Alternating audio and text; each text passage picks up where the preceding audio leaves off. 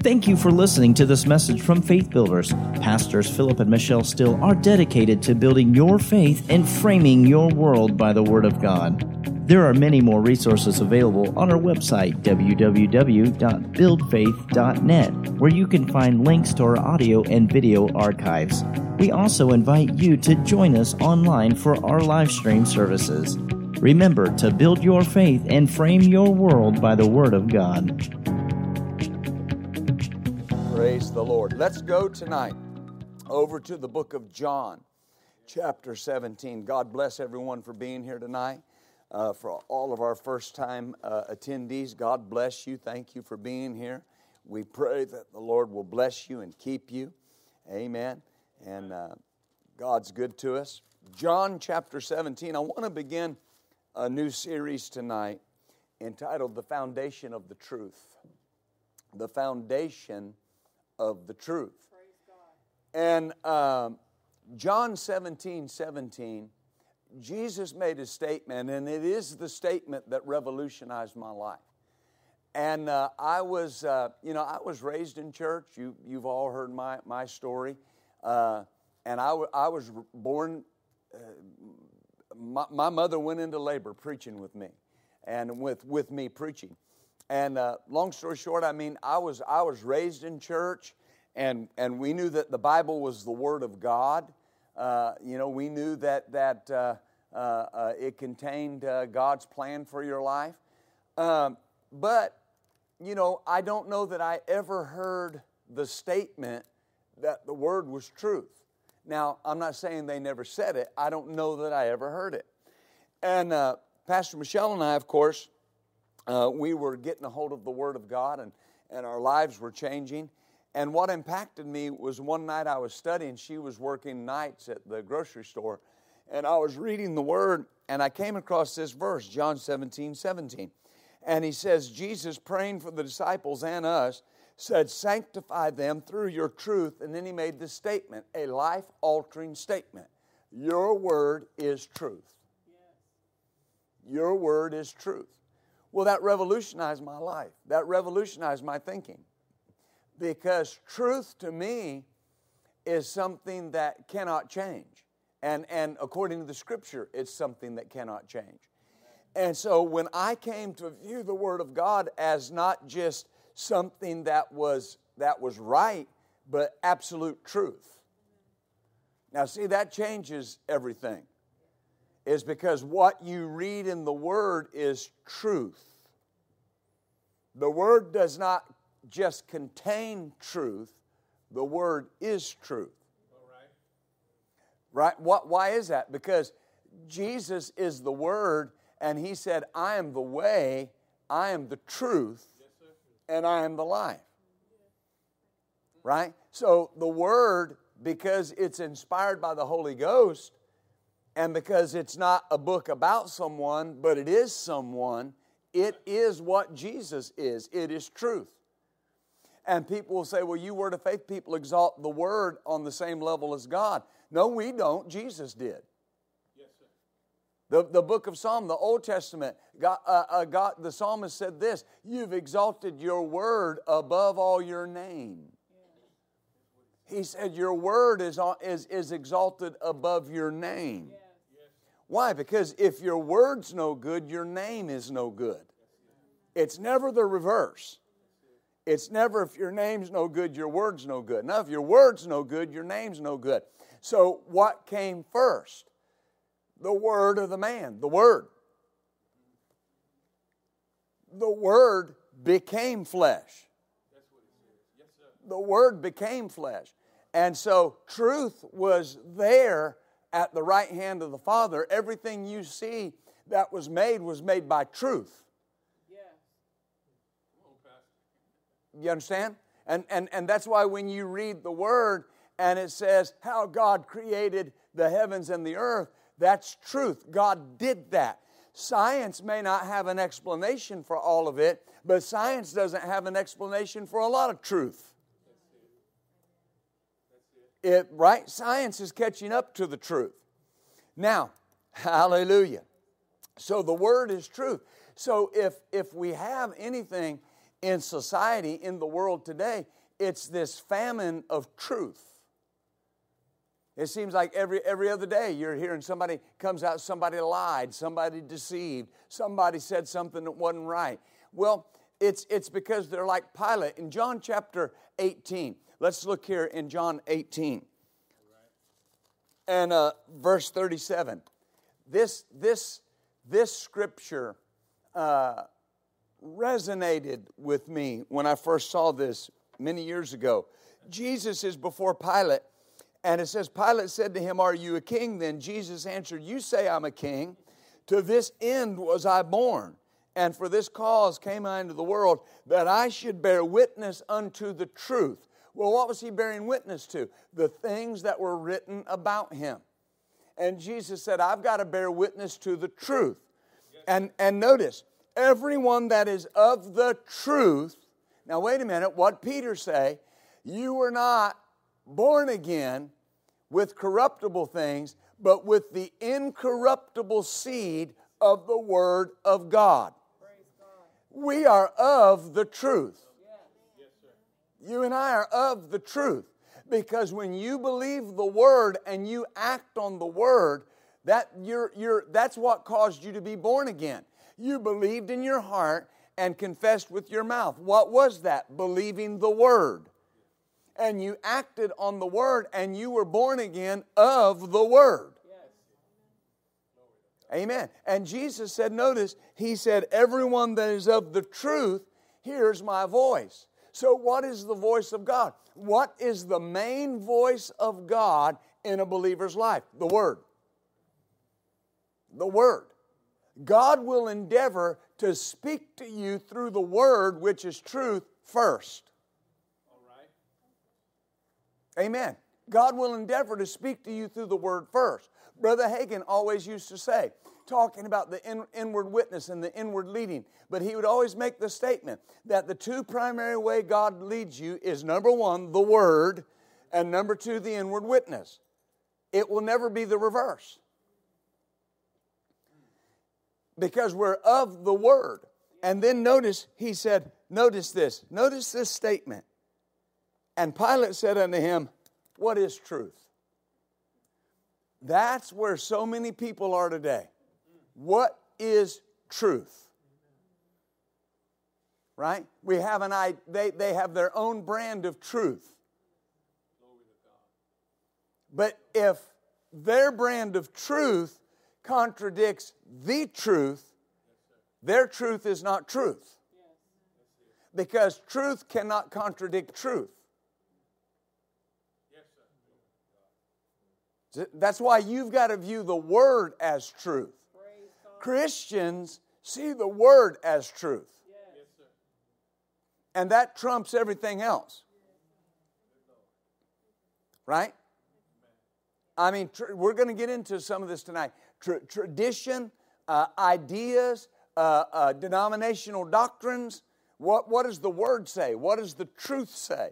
And when you see that, I've run into people, I've been doing this long enough now to have run into a lot of people that will say this, and they'll say, well, here's how I see it. Now, wait a minute, hang on. It's okay for you to have an opinion. But if your opinion goes against the truth, your opinion is now invalid. Yeah, but I got a right to my opinion. Yes, you do. You have a right to be wrong.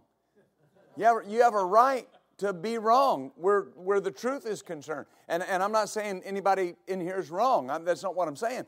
But you have this idea in the world today that if I have an opinion, if it's right to me, if it's truth to me, then it's truth. No, it's not.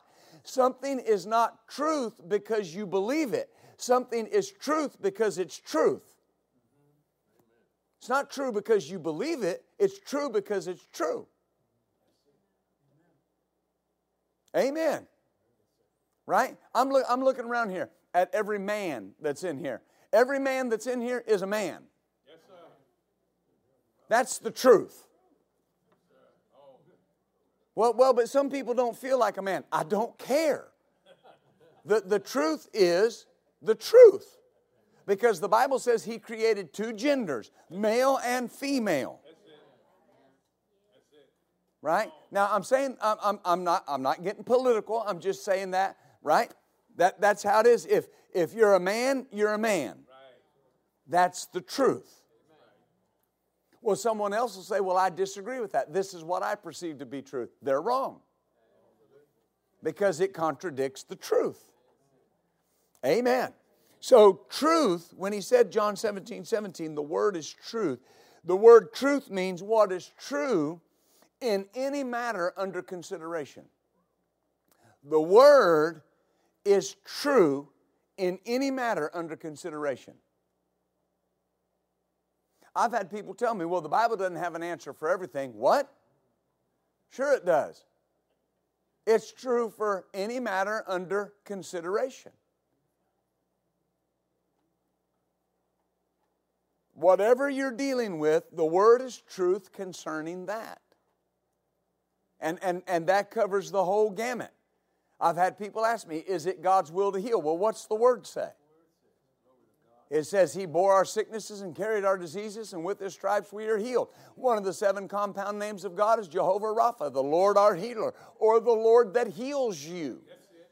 He said, I'll take sickness and disease from your midst, and I'll bless your bread and your water.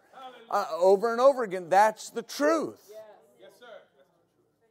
See, that's the truth. So all I've got to do is consult the truth for, is it His will? Amen.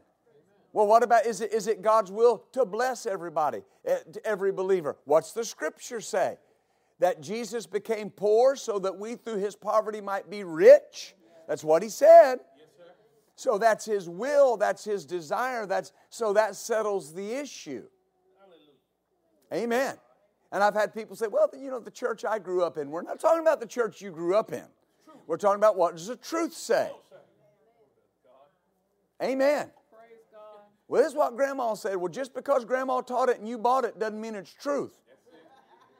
It might not be truth. Now, this can sound elementary, but that's the void that we have today. Not just in the world, in the church. People say, I've never seen so many ministers fall, and you've never seen so many ministers not preaching truth.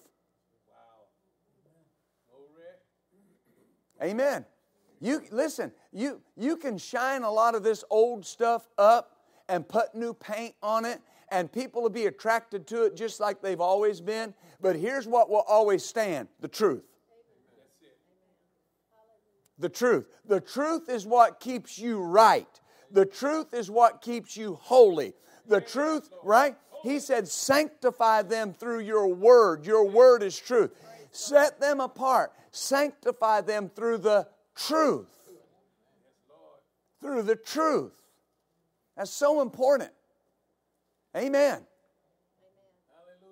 All of the slick business slogans and all of the corporate marketing schemes, all of that's great. You'll attract people, but something has to keep them solid. Something has to keep them right. Something has to keep them grounded in the things of God, and it's called the truth.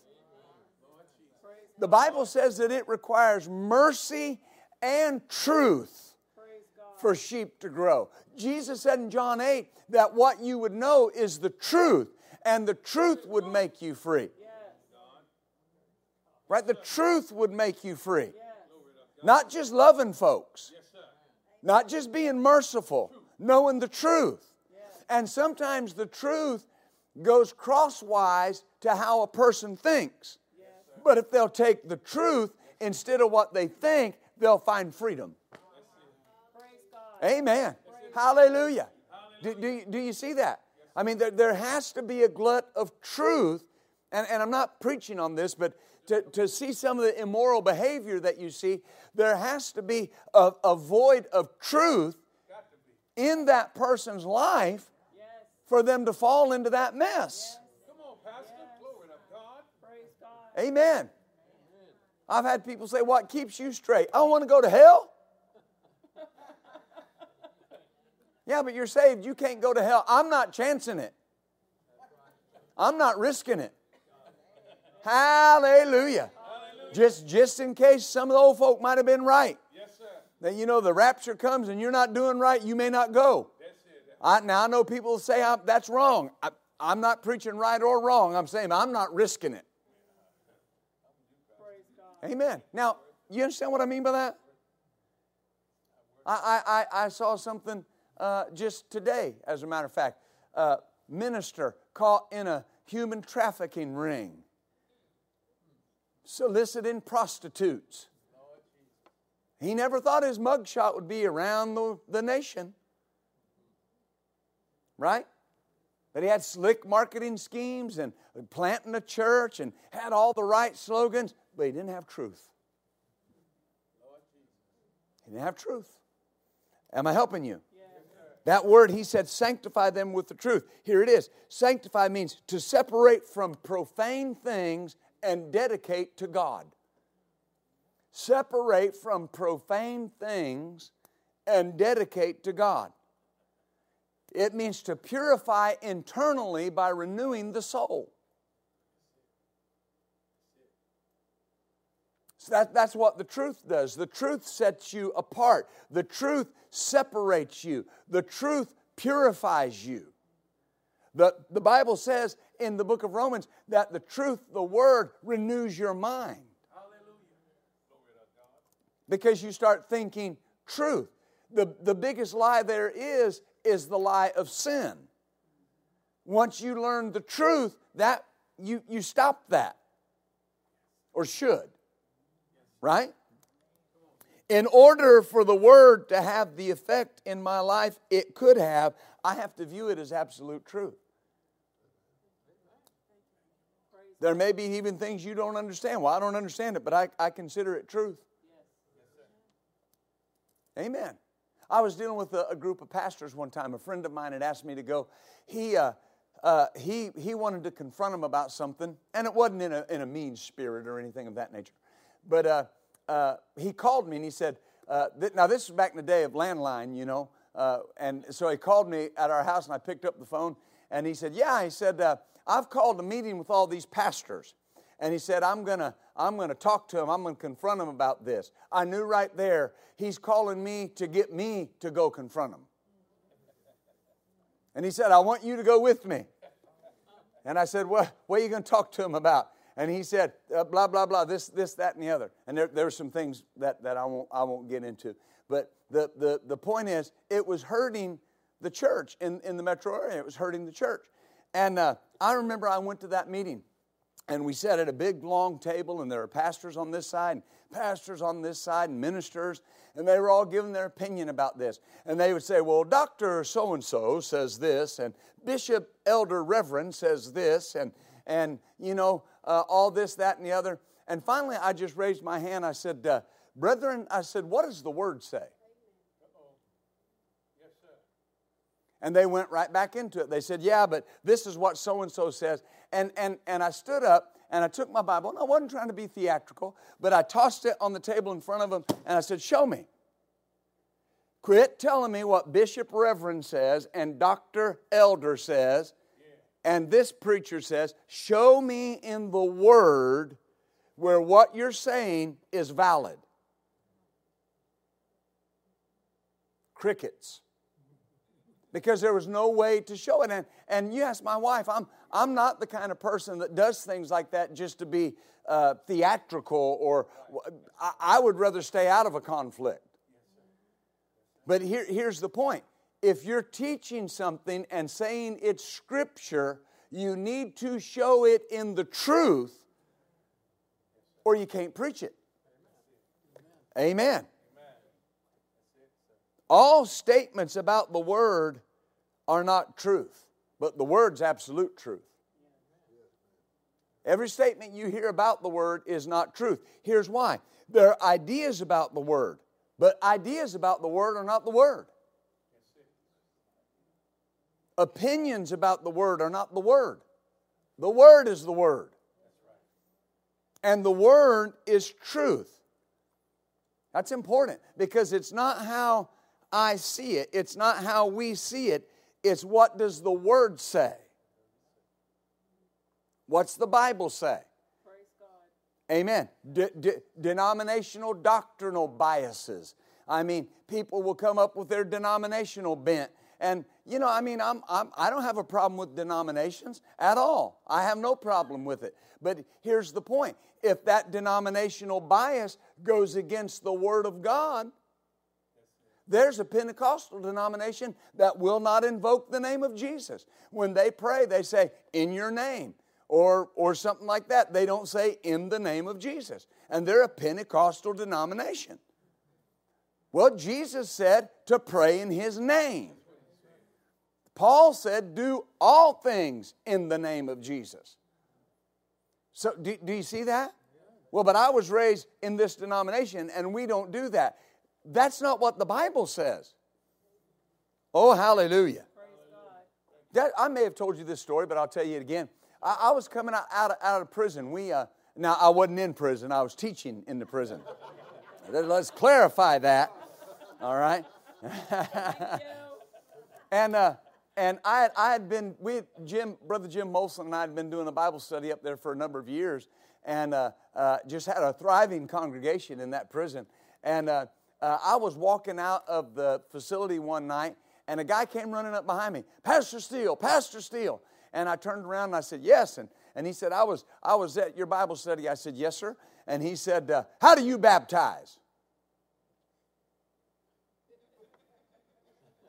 I couldn't resist. I said, in water. And he said, no, you know what I mean. I said, no, brother, I don't know what you mean. Tell me what you mean. You haven't asked me anything. You've told me something. He said, well, you know, the Bible says, da-da-da-da-da-da. And he was a brother that you know, did not believe. He believed not only that you had to baptize singularly in the name of Jesus. He believed that if you weren't baptized in Jesus' name or filled with the Holy Ghost, that you were not saved and you couldn't go to heaven. Well, I mean, I don't argue with people about that, but it's very clear from Scripture. I mean, who do we believe? You know, I mean, well, Paul and Peter said baptize in the name of Jesus. Yeah, but Jesus said baptize in the name of the Father and the Son and the Holy Spirit.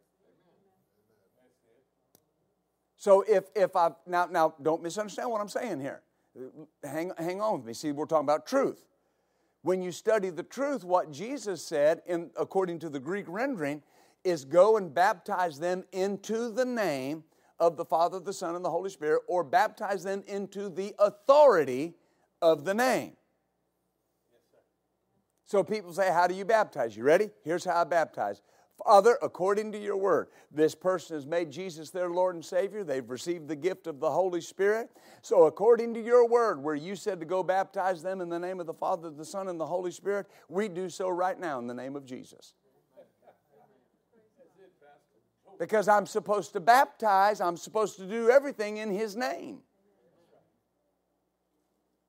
But people will argue with you about that, and they have no foundation for it. Well, if you baptize in the titles, now wait a minute, you're about to say something against what Jesus said. And if you talk against what Jesus said, we're not going to listen to you very much longer. Right? And then there are people who say it doesn't matter how you baptize. If it didn't matter how you baptized, Jesus wouldn't have mentioned it. Hallelujah. People say, well, I don't believe in that speaking in tongues. Our church doesn't believe in that. Well, but that does not take Acts chapter 2, 1 Corinthians 14, 1 Corinthians 12. It doesn't take all of those chapters, not verses, chapters out of the Bible, where they were all filled and spoke with other tongues. You can see over and over and over again in the Scripture where every time that they received the Holy Ghost, they were filled and they spoke. Yes, sir. But people say, well, I don't believe in that speaking in tongues. Well, how much of the Bible are you going to do away with? See, this is important because those are traditions. And people in that denomination are hurting. They are at a loss. They don't have the benefits of the truth. They're limited in their prayer life. They're limited in the answers that they can receive. They're limited in building up their most holy faith. They're limited in edifying themselves. They can't stir up the gift of God that's in them because they're taught that that's not right. Amen. Oh, here's one. Women ministers. Well, the Bible says, let you women be silent in the church. Well, the Bible does say that, but it doesn't say it the way they say it. It's the Greek word gyne, G-Y-N-E.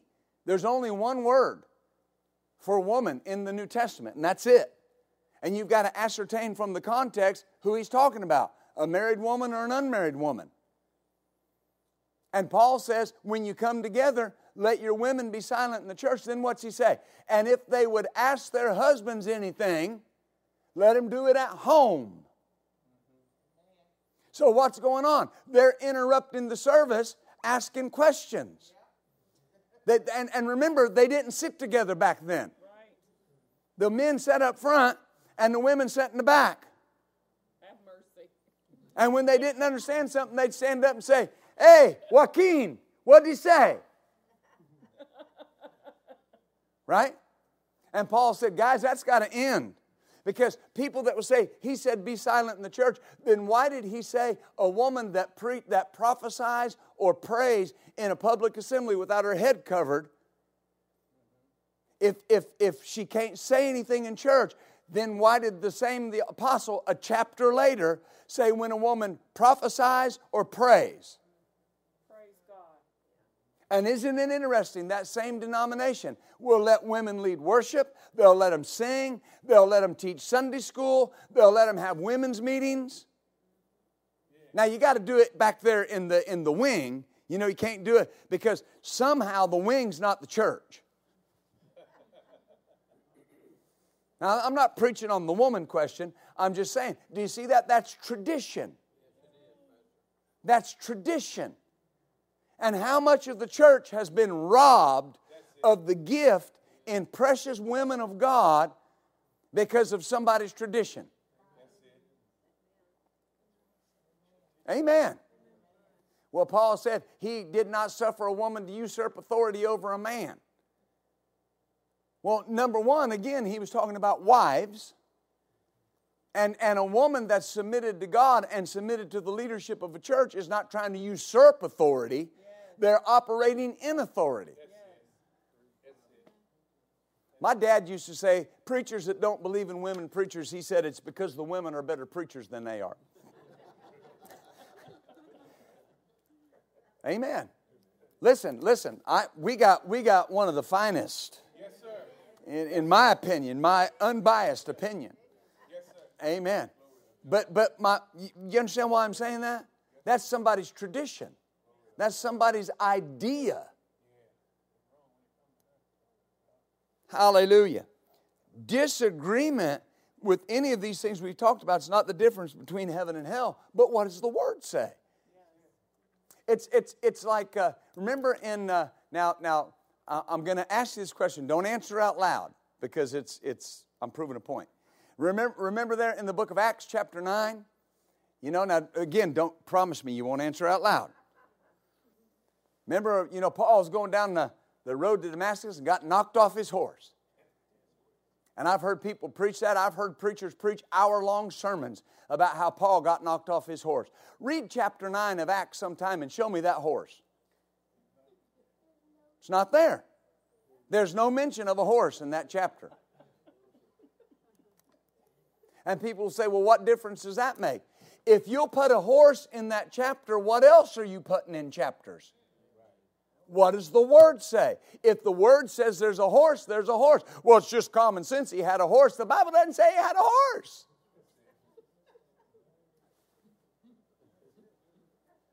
If you believe that, fine, believe that. But see, what does the Word say? That's What right. does the Word say? This is so important. Hallelujah. If you have what the Word said, you have truth. If you have tradition, you don't have truth. Amen. Amen. Right? There are people that will preach right now. I had a lady coming to our church in the Kansas location that had been diagnosed with cancer. And she was coming to the church and getting a hold of the Word of God. And God was working in her body. She would come on Sunday night and get so full of the power of God. And God was working. Man, she would come back on the next Sunday and just look horrible again. And I found out what was happening. She would go back to her denominational church because her husband wouldn't leave it. And they told her what I was teaching. And the pastor looked at her and said, you better be careful trying to get rid of that cancer when God might be using that to teach you a lesson.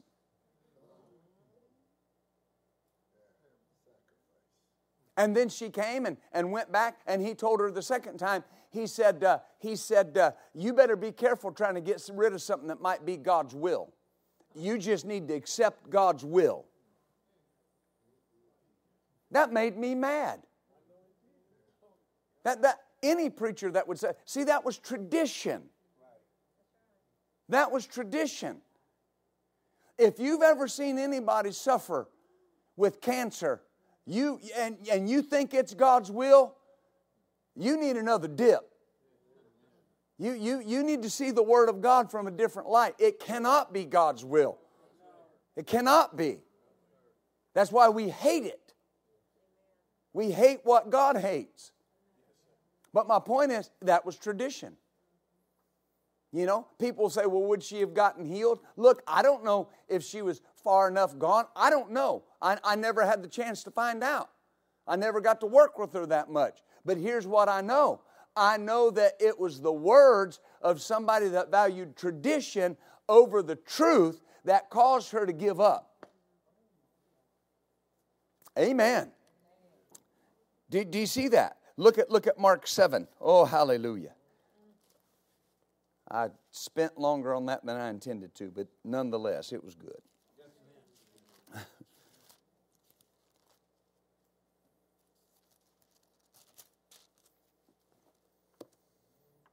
Mark 7. And, oh, Lord, help me with this because verse 2. Let's go to verse 2. When they saw some of his disciples, the Pharisees, eat bread with defiled, that is to say, unwashen hands, they found fault. For the Pharisees and all the Jews, except they wash their hands oft, eat not. Notice these words, holding the tradition of the elders. When they come from the market, except they wash, they don't eat. Many other things there be which they have received to hold, as the washing of cups, pots, vessels, tables. The Pharisees and scribes ask him, why walk not your disciples according to, here it is, the tradition of the elders, but eat with unwashen hands? He answered and said unto them, well has Isaiah prophesied of you hypocrites. Well, he starts that conversation off on the right foot, right? Just, here it is, right? As it is written, this people honors me with their lips, but their heart is far from me. In vain do they worship me, teaching for doctrine, the commandments of men. For laying aside the commandment of God, putting the commandment of God to the side, you hold to the tradition of men as the washing of pots, cups, and many other such like things you do. And he said to them, full well you reject the commandment of God that you may keep your own tradition. You reject God's truth so you can keep your tradition. Do you see that? And he went on, for the sake of time, we won't get into all of it. But he went on, and he talked about how Moses said to honor your father and your mother. Whoever curses his father or mother, let him die the death. If you say a man shall say to, but you say if a man shall say to his father or mother, it is Corban, it is an offering. In other words, the child was charged with taking care of his mother and father in their elderly years, but they had got a tradition that said, but if you say this is a gift for God, you don't have to give it to your parents. See, and Jesus is saying, Moses said in the word, in the truth, to honor your father or mother, but you say you give him a way out. And notice what he said. And you suffer him no more to do aught for his father or mother, making the word of God of none effect through your tradition, which you have delivered, and many such like things do ye. So notice, he said, this is so important. He said, you've got to lay aside the commandment to hold to your tradition. Amen. You got to lay it aside to hold to your tradition. He said, Moses commanded something in the word, in the truth. Right? And you said, right? What do we see today? Well, you can't help who you love. I mean, what's wrong with two people that love each other, even if they're the same gender? If they love each other, what's so bad about that? Because the Scripture says it's not right. And you can't lay aside the commandment for the tradition. Yeah, but all these churches, that many people can't be wrong. Oh, yes, they can. Millions of people can be wrong. And listen, 12 spies went into the land. 10 of them came back with an evil report. Only 2 of them believed the truth. And the 2 that believed the truth were right. And the 10 that believed a lie got everybody in trouble. 3 million people did not make the promised land because they believed 10 guys. This is so important.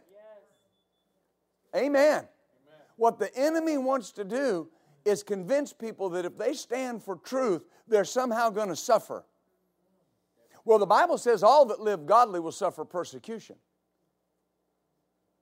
Now, that's not something that we put on our confession list. Thank you, Lord, that I live godly, so therefore I'll suffer persecution. Right? But all that live godly will suffer persecution. I was sitting with somebody one time, and they made this statement. They said, talking about this issue of marriage, they said, well, Jesus never addressed marriage. Oh, yes, He did. Read it in the book of Matthew. He said, don't you know that when He created them in the beginning, He created them male and female? And for this purpose, a man will leave his father and mother and cleave to his wife. And He called the husband a male and called the wife a woman. That is what Jesus, the way, the truth, and the life. That's how He defined marriage.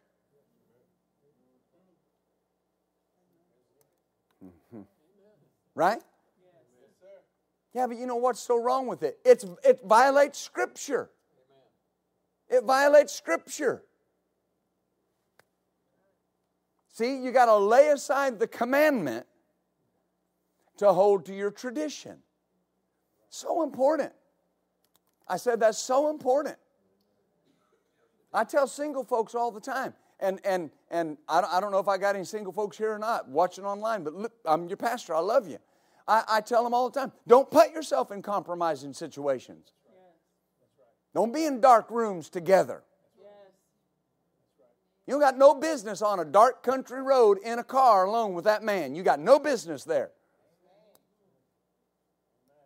Yeah, but I'm an adult. You're right. You're an adult. And you can lay aside the commandment of God because you're an adult. That's that clothesline preaching, Pastor. Oh, I'll keep you free too. It'll keep you free. Amen. Hallelujah. Because I know something. I know the devil sends men to our churches that just want to have sex with our girls.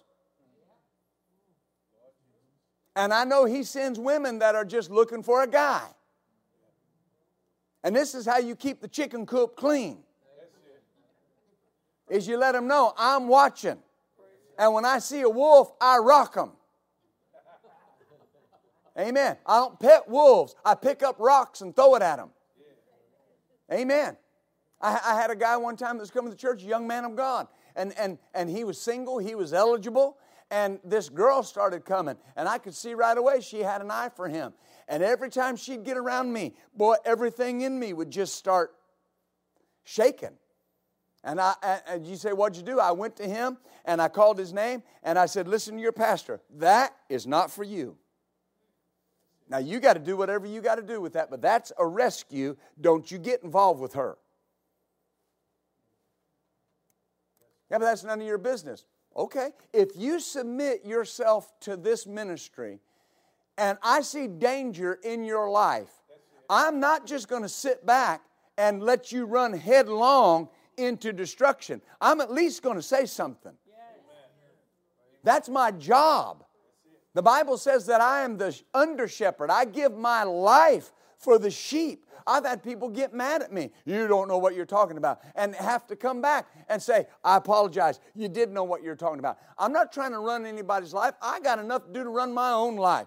I got enough to do to keep me holy and sanctified and walking right. Yeah. Amen. But my point is, you got to lay aside the commandment of God to get involved in that stuff.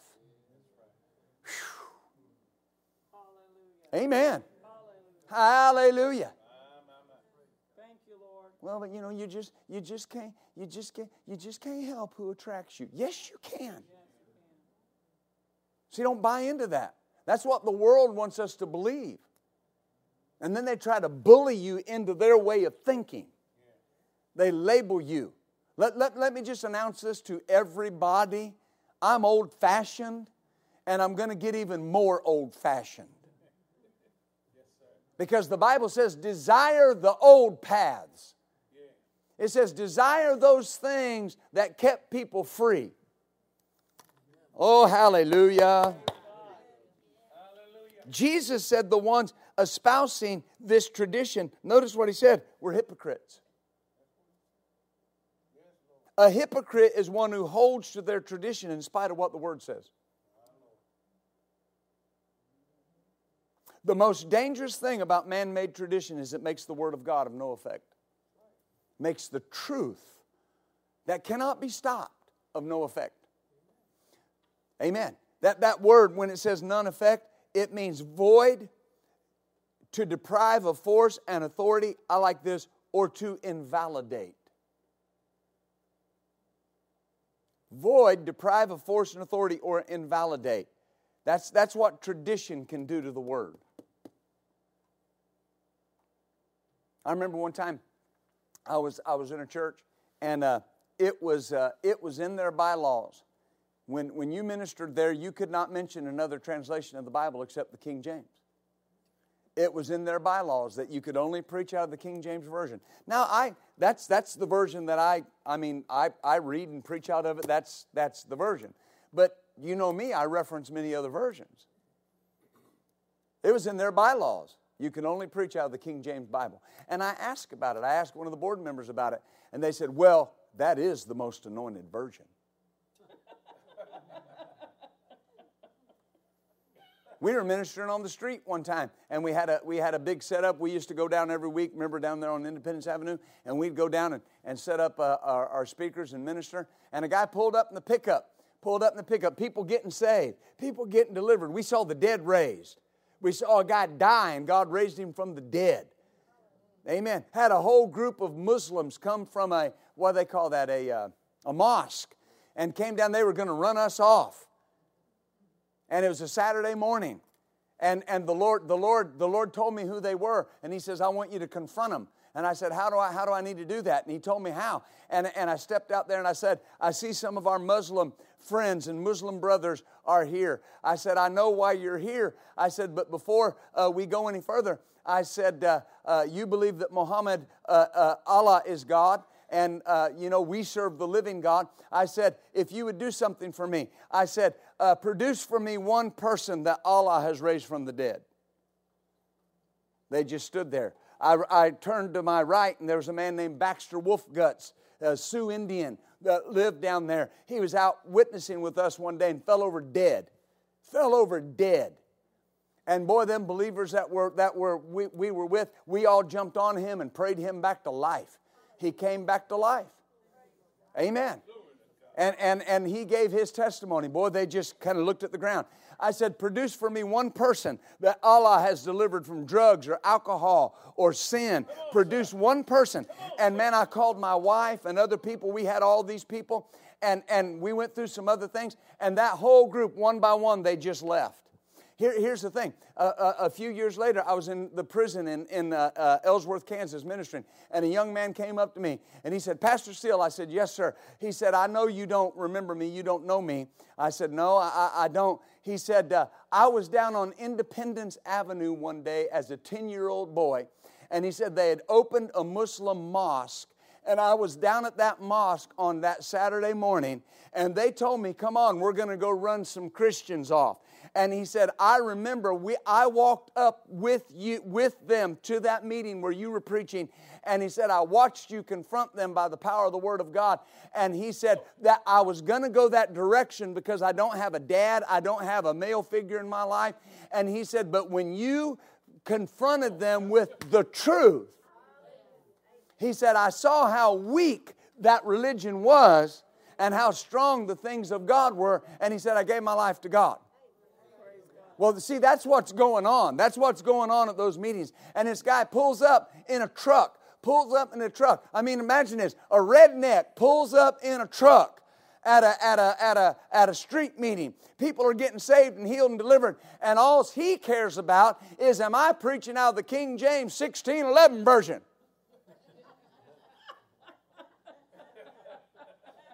Dear God, man, I don't care if I'm preaching out of the Sesame Street version.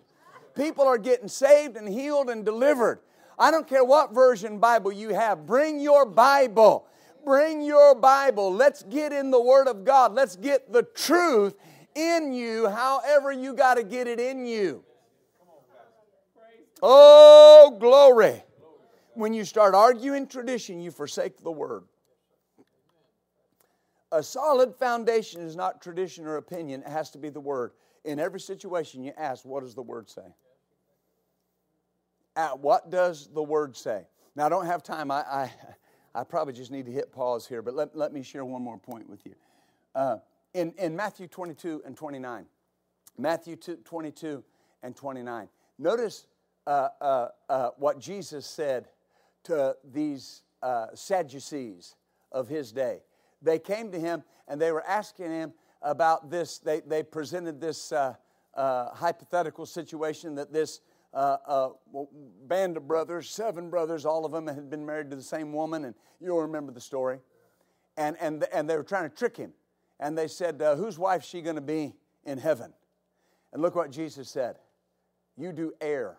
Why do you err? You don't know the Scriptures. Isn't that powerful?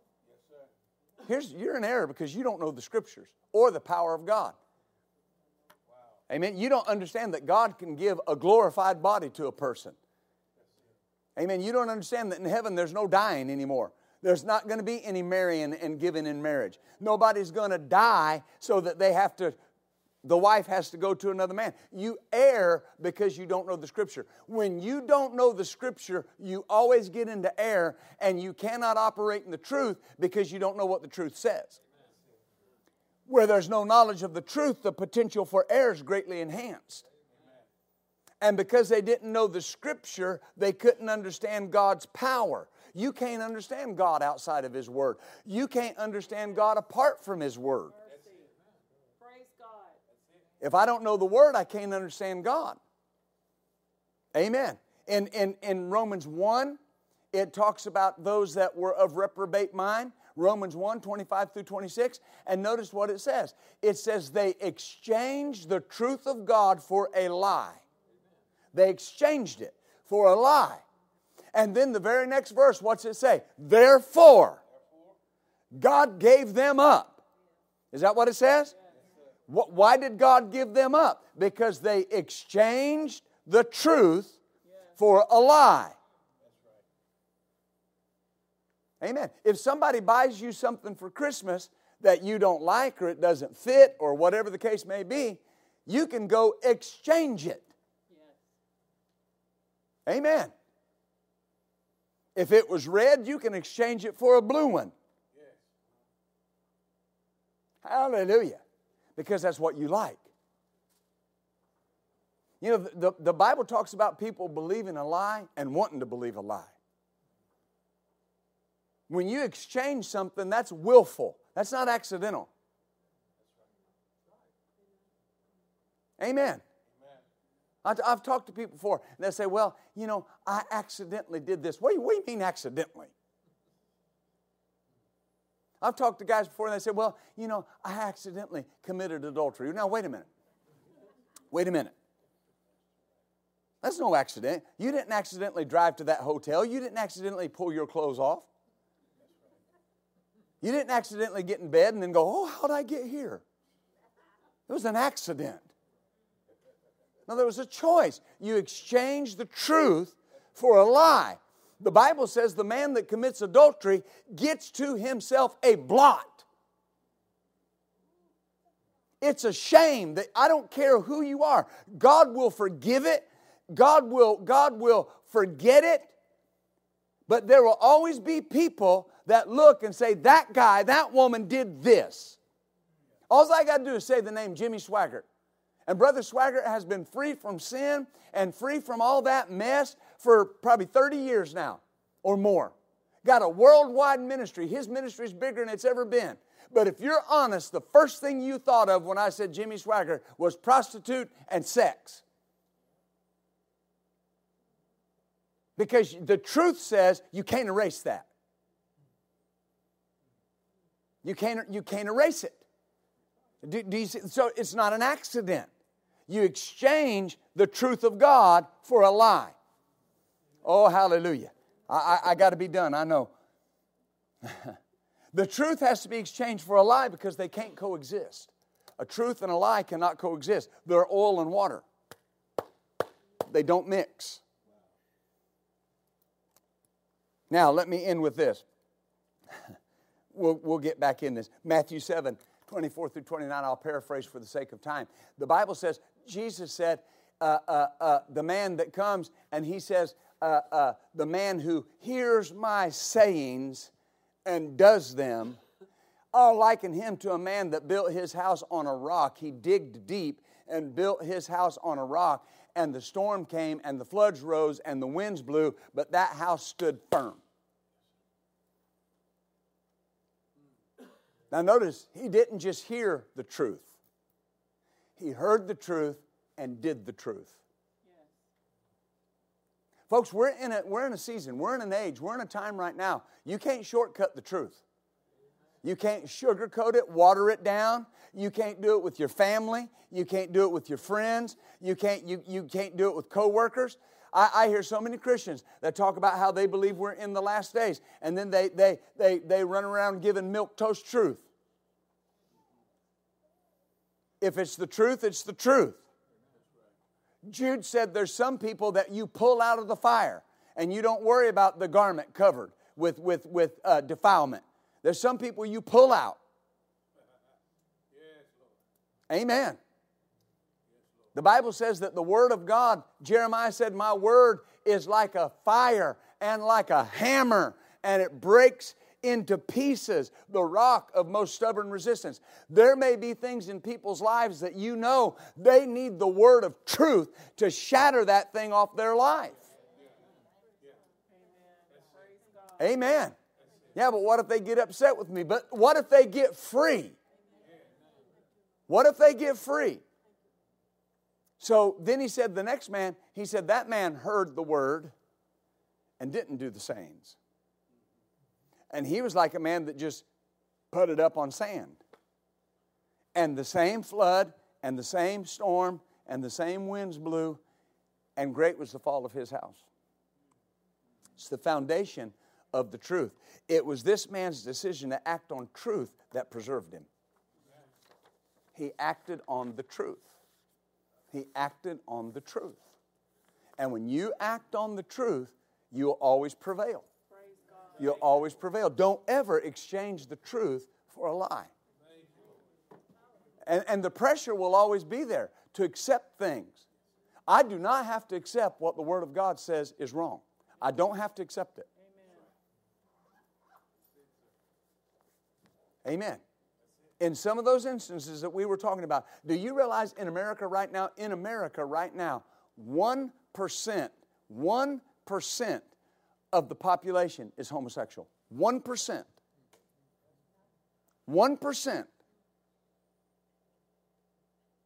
And look at all the pressure 1% is putting on people to accept this. Because it's in their manifesto. It's in their manifesto. The gay rights agenda. They said, we will be louder. We will talk. We will yell louder. We will yell longer. We will push and pressure and pressure and pressure until you give in to us.